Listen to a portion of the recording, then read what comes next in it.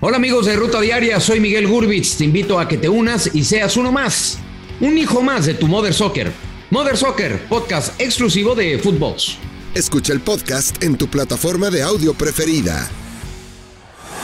Esto es Footbox Today. ¿Qué tal, Footboxers? Hoy domingo 18 de diciembre te contamos las noticias que tienes que saber. Croacia de bronce. El cuadro balcánico se quedó con el tercer puesto del Mundial de Qatar 2022, al derrotar 2-1 a Marruecos con anotación de Guardiol al minuto 7 y de Mislav Orsic al minuto 42, mientras que por parte de los africanos descontó a Krafdari. Esta es la segunda ocasión que Croacia termina con este sitio en una Copa del Mundo. La anterior fue en Francia 98. Tigres rugen pretemporada. Con una anotación de un tiro de media distancia de Jesús Angulo, los Tigres derrotaron 1-0 al Atlas en un duelo correspondiente a la jornada 2 de la Copa Sky. Con esta victoria, los felinos son líderes del grupo B con 4 unidades, mientras que los zorros son terceros con apenas un punto. Modrić sigue adelante. El capitán de la selección de Croacia, Luka Modrić, confirmó que seguirá jugando con el combinado de su país tras terminar su participación en el Mundial de Qatar 2022. El veterano de 37 años sentenció que jugará cuando menos un año, por lo que podría estar en la UEFA Nations League. Además, Luka habló respecto al bronce que consiguieron. Escuchemos.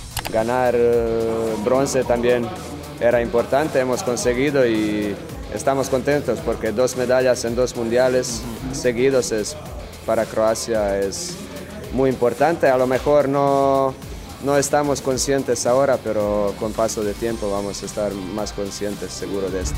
Agresión de Hakimi. Luego de que Marruecos perdiera el duelo por el tercer y cuarto lugar frente a Croacia, el lateral del PSG, Achraf Hakimi, no pudo controlar la impotencia por la derrota y agredió al árbitro del encuentro, el qatarí Al-Hassim, con un empujón.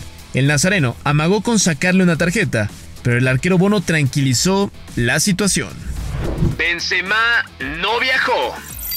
El atacante francés Karim Benzemá decidió quedarse en la ciudad de Madrid y no apoyar a su selección en la final de la Copa del Mundo, que tendrán ante Argentina.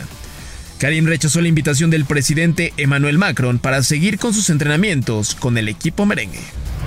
Actividad del Principito. Andrés Guardado tuvo su primer partido con el equipo del Bovético después de su participación con México en el Mundial de Qatar. El cuadro español recibió al Inter de Milán en su partido de pretemporada en el estadio Benito Villamarín, donde el mexicano fue titular y disputó 66 minutos de partido. Interés por Canelo. El equipo de León, la Fiera, se sigue preparando de cara al torneo Clausura 2023 del fútbol mexicano y dentro de sus planes es hacerse los servicios de Jesús Angulo. Así lo comentó Jesús Martínez, presidente de León, al expresar que el Canelo es un gran perfil mexicano, joven e intenso. Pocho a Chivas. El técnico del Guadalajara, Paunovic, habló respecto a la posible llegada del Pocho Guzmán al rebaño sagrado para el torneo Clausura 2023. Escuchemos al técnico. En cuanto a los jugadores de otros equipos, no opino y desde luego que creo que es un gran jugador, pero hay muchos buenos jugadores en esta liga y estoy seguro de que para nosotros lo más importante es trabajar con el grupo que tenemos. Goleada de Rayados. Los regiomontanos sostuvieron un encuentro amistoso frente al equipo de la Liga de Expansión, a quienes aplastaron por marcador de 3-0, en lo que significó el segundo duelo para los dirigidos por Víctor Manuel Vucetich. El encuentro se realizó en el Barrial en 3 tiempos de 35 minutos. Los goles fueron marcados por un doblete de Rodrigo Aguirre y uno más de Jesús Gallardo. Siguiendo con actividad de Monterrey, Omar Gobea se convirtió en nuevo jugador del equipo de la Sultana del Norte.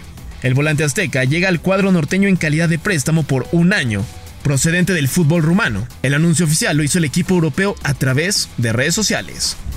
Real Oviedo se lleva el derbi. En lo que fue el primer duelo entre Grupo Pachuca y Grupo Orlegui, en el fútbol español, el conjunto dueño de los Tuzos salió victorioso debido a que el Oviedo venció 1-0 al Sporting de Gijón. El gol del triunfo fue obra de Borja Bastón al minuto 74. Para este encuentro, Marcelo Flores no fue tomado en cuenta al estar lesionado. Esto fue Footbox Today.